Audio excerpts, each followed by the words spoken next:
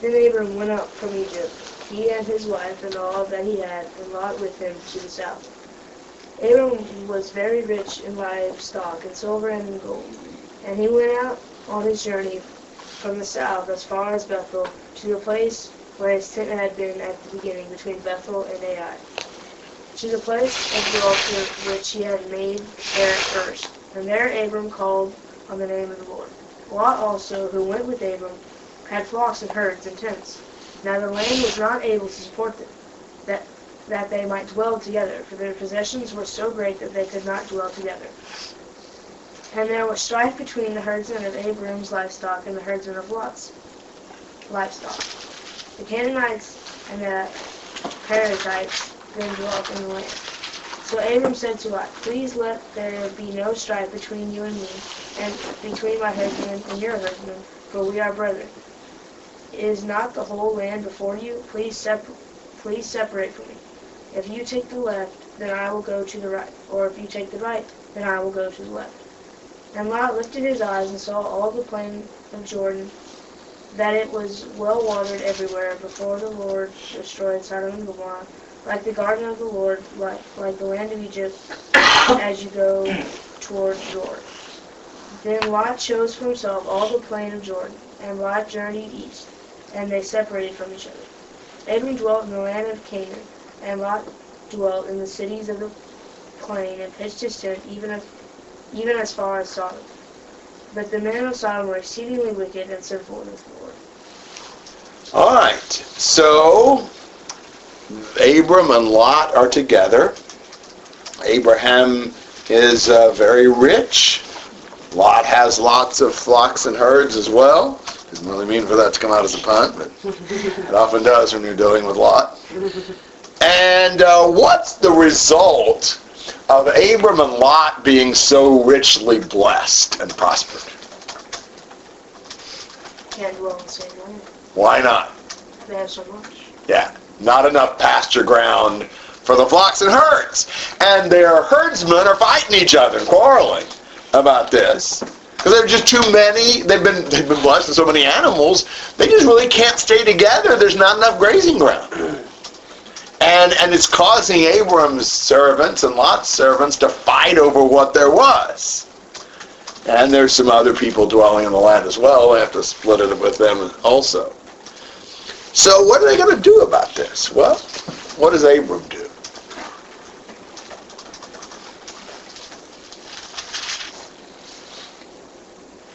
Suggests that they separate, and let's Lot choose which land he wants. Exactly. That's well, what do you think about that in Abram?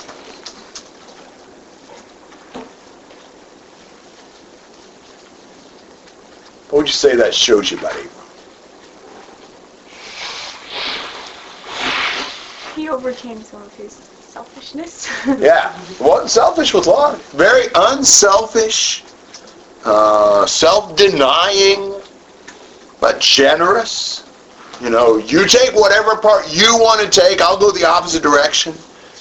He's sort of a peacemaker. It's a good way to solve the dispute. Lot, look all around. You go whatever way you want, I'll go the other way. So, I mean, he's just really bending over backwards to give the best possible deal to Lot. So what does Lot do? He picks the side with the well-watered and all the good stuff in it. Yeah. He looked at all the valley of the Jordan. So well watered everywhere. That's what he chose for himself. Do you see some problems with Lot's choice? Took the best for himself. Selfish! Yeah. I mean, why do we always think that we should do everything to favor ourselves? That we always should come out on top? You know, if we get the choice, what do we take? The best for us. The rush in the kitchen, Got one piece of pecan pie left, that's for me. You know, whatever. That's kind of a small scale thing. But we tend to always want what we think is going to be best for ourselves. Instead of saying, hey, this is better, you take this. What else do you see in Lot?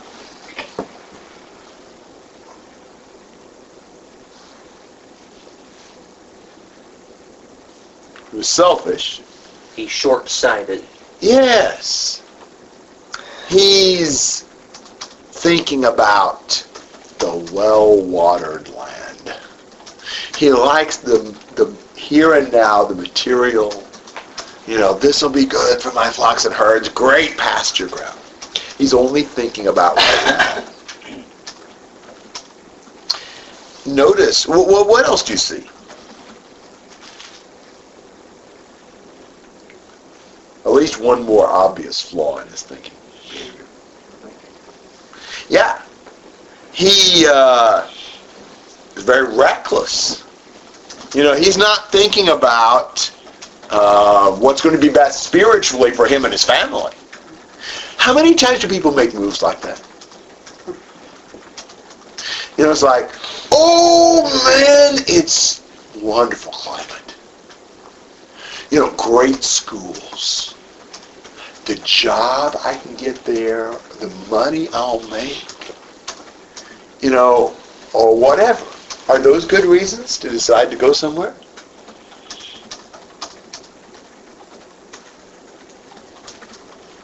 Many, many years ago, in the church I was at, there was a boy who was actually a decent kid, pretty good, pretty helpful. And he was a really good wrestler. And, well, there was a school up in Michigan that offered him a wrestling scholarship. Of course, that's where he went. As far as I know, he decided to do that without even asking the question if there were any churches around there. And promptly fell away because there weren't. He's never come back to the Lord since, as far as I know. You know, it doesn't matter about all the other advantages. If it's not where the Lord would want us to be because of spiritual considerations, we shouldn't go there.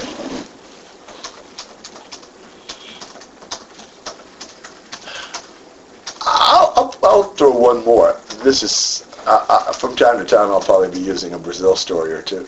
I like to tell them. There was something very encouraging this time in Brazil, in general, but I'll relate a specific. In general, there were more people who traveled to more of the places where I was, and especially for long weekends, where you had people from several different places, in some cases, that came to join in the studies. It was very helpful, very encouraging. But the first place where I went was Porto Alegre, and there were actually 8 people who came from 1, 2, 3, 4, 5, I think, 5 different places in Brazil to join us for those studies. It was really cool. But one of the couples in Porto Alegre already, it's a long story, I'll abbreviate. They came to the church there maybe a couple of years ago, and then they got their feelings hurt after a while, some stupid stuff, and quit. And they had come back a few months ago. So I got to see them again, very encouraging, kind of an unusual couple. They're probably 40s, maybe close to 50. She was a communist, absolutely abhorred the U.S. and anything associated with the U.S. I believe she was a professor of sociology in the university, and she got cancer. And it was bad, but she survived, and she had a whole change of heart after that. And one thing led to another, and she was converted in a group that wasn't totally following the Bible, and then learned the truth more perfectly. And so they were. I'm so glad they're back. I mean, I think with a good attitude, they made confessions. Apparently, both of them before the church, voluntarily wanting to make things right and realizing that they just had the wrong attitude. And so they're an interesting couple. They got a 13-year-old son, just one child, and. So they were in the studies in Porto Alegre that first weekend where I went the first place. Tuesday was a holiday, so we did Saturday, Sunday, Monday, Tuesday, studies from 2 to 8 in the book of Revelation, covered the book of Revelation 4 days. Well, one of the guys that was there in those studies was Guilherme from Curitiba. And in Curitiba, there's just 2 Christians. Guilherme, who's 23 or so, and his girlfriend Gabriela, who's 19. And so probably one of the strongest couples I know in Brazil, a young couple, but very strong, in Porto Alegre, Marcos Fernanda. They've been flying up to Curitiba fairly often, flying Guilherme down there and just continuing to have contact with him, try to help him. So they had already planned. The last place I was at was Curitiba, so it was going to be 3 weekends later, and they were going to fly up for that. It's probably not even an hour flight quite. Well, when I got to Curitiba, I knew Marcos Fernanda's flight was about 45 minutes earlier than mine, so they were going to wait in the airport for me on Saturday morning. When I got there, it wasn't just Marcos Fernanda. It was Roberto and Moema and Kelji, that couple, and their 13-year-old son. And she told me, she said, we got to thinking, we really like to travel, and we do a lot of traveling, and, kind of have a budget for traveling and so forth. But after all the brethren had been there and encouraged us so much in those studies, we got to thinking, well, what better thing to do than to travel to encourage people in the Lord? So she said she'd gotten the tickets online 4 or 5 days before. She said, she's a very emotional person. She said, I've been so excited, I haven't been able to sleep since I bought the tickets. But she's just so excited, so glad to be there, to join in the studies, to encourage Guilherme and Gabriela and others who came to those studies, some pretty good non-Christian prospects, I think. And she said from here on out, that's what we're doing. We're just going to travel to help people, encourage people. She's been about 6-7 years ago. She'd gone with Kelji to Paris and different things like that. But she was more excited about this trip. They didn't do anything touristy. It was just being there to help the brethren. And isn't that the way we ought to think about that? Why is it that on things like traveling and moving and things like that, where you're going to go to college, etc., seems like the Lord, you don't even give him any thought. That's not a consideration. For a long time, and this would be something worth thinking about, for a long time in Brazil, one of the things that has actually spread the gospel in some places is that when people would travel, say maybe going back to visit relatives in some other part of Brazil, they would often do 2 things. They would take flyers and pass them out, advertising correspondence courses and things like that. And they would get from Dennis a list of contacts in the computer that were receiving correspondence courses. And some of them, if they were going to spend a week with relatives somewhere, they'd look up some of those people and go and visit them and talk to them about the studies and so forth and try to teach them. There's several brethren who've done that for many years.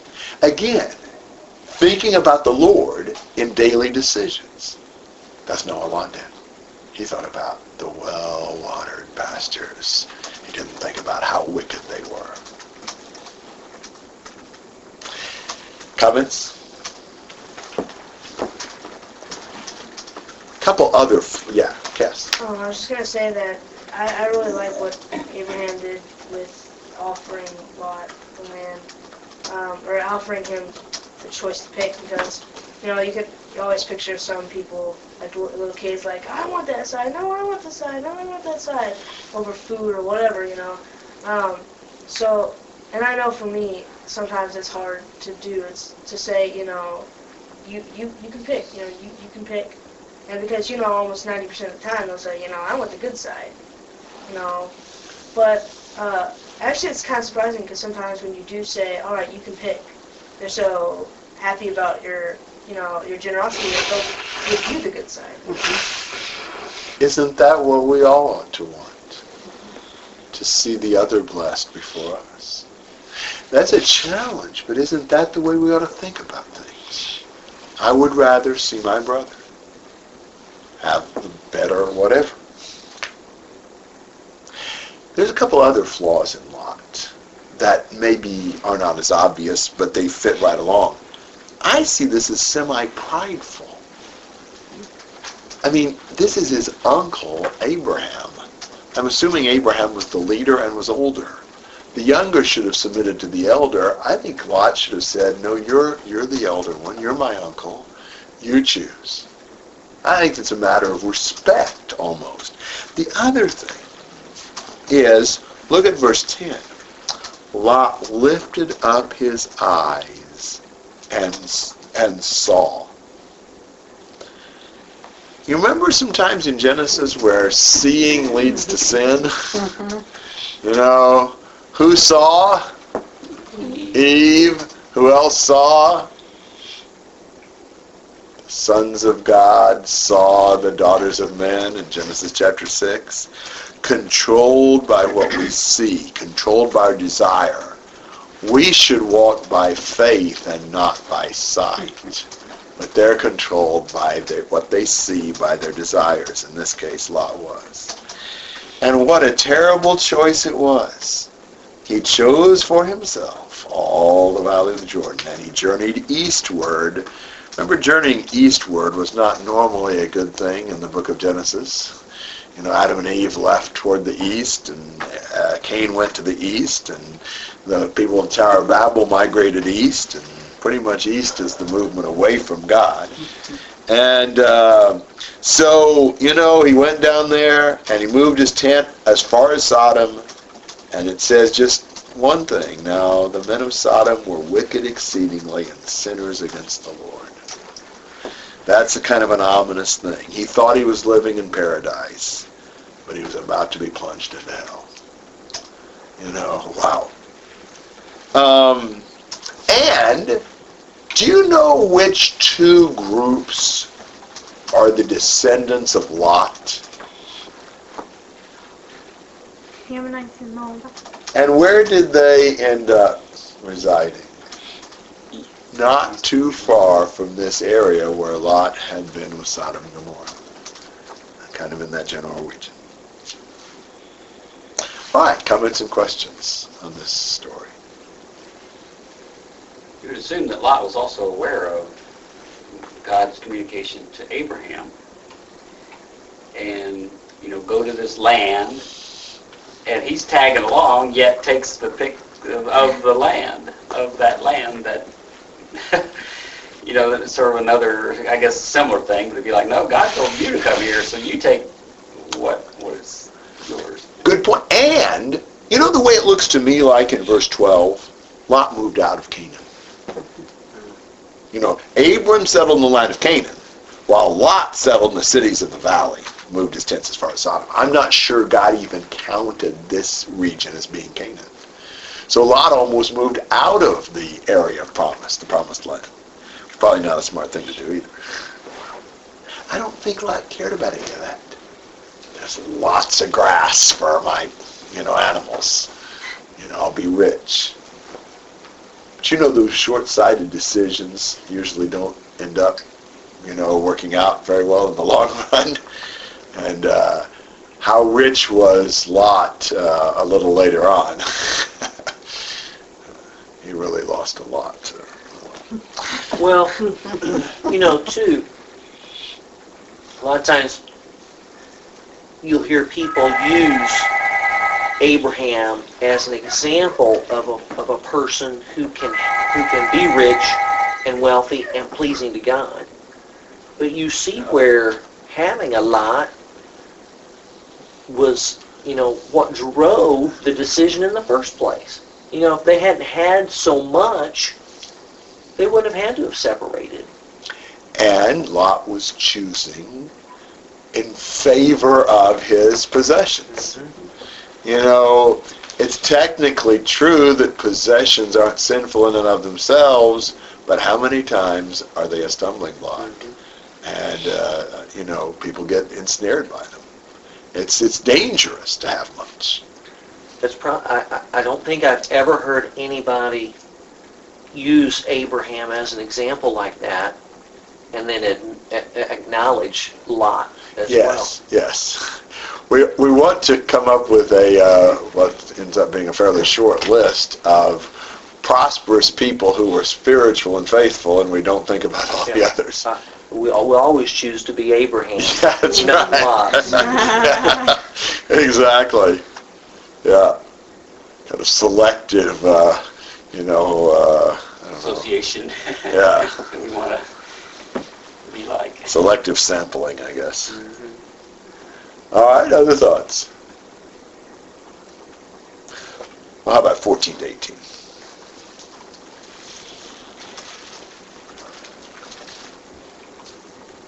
The Lord said to Abram after Lot had separated from him, "Now lift up your eyes and look from the place where you are, northward and southward and eastward and westward. For all the land which you see, I will give it to you and to your descendants forever. I will make your descendants as the dust of the earth, so that if anyone can number the dust of the earth, then your descendants can also be numbered. Arise, walk about the land through its length and breadth, for I will give it to you." Then Abram moved his tent and came and dwelt by the oaks of Mamre, which are in Hebron, and there he built an altar to the Lord. Well, look at verse 10. Lot lifted up his eyes and saw. Look at verse 14. God says to Abram, now lift up your eyes and look. And where is Abram supposed to look? Everywhere. And what does God say as he looks in every single direction? I'll give it all to you. Lot chose for himself, verse 11, and ended up losing it all. Abram generously gave up all, and he ends up receiving everything. Isn't that ironic?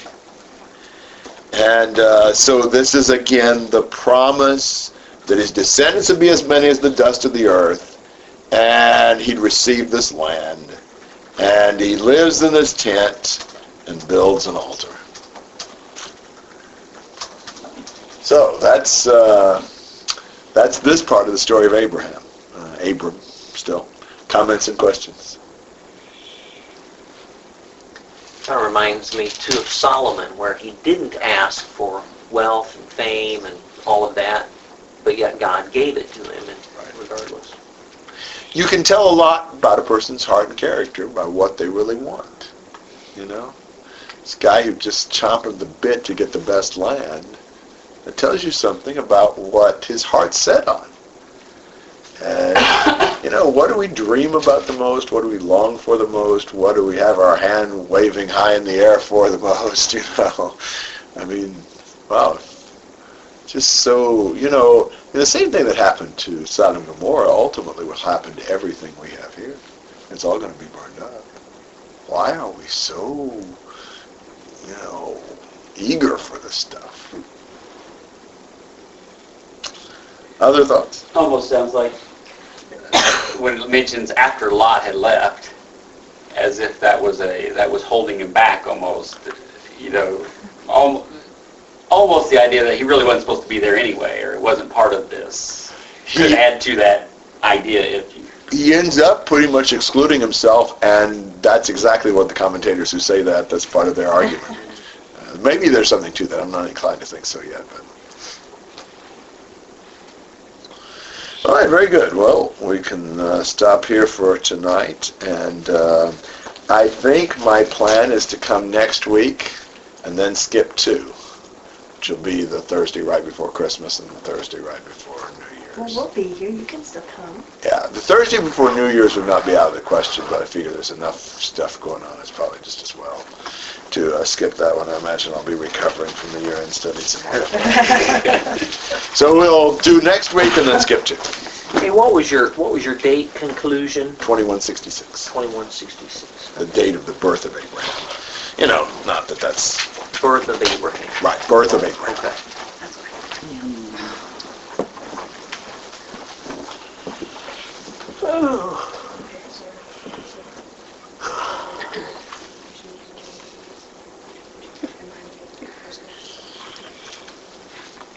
Is that the school?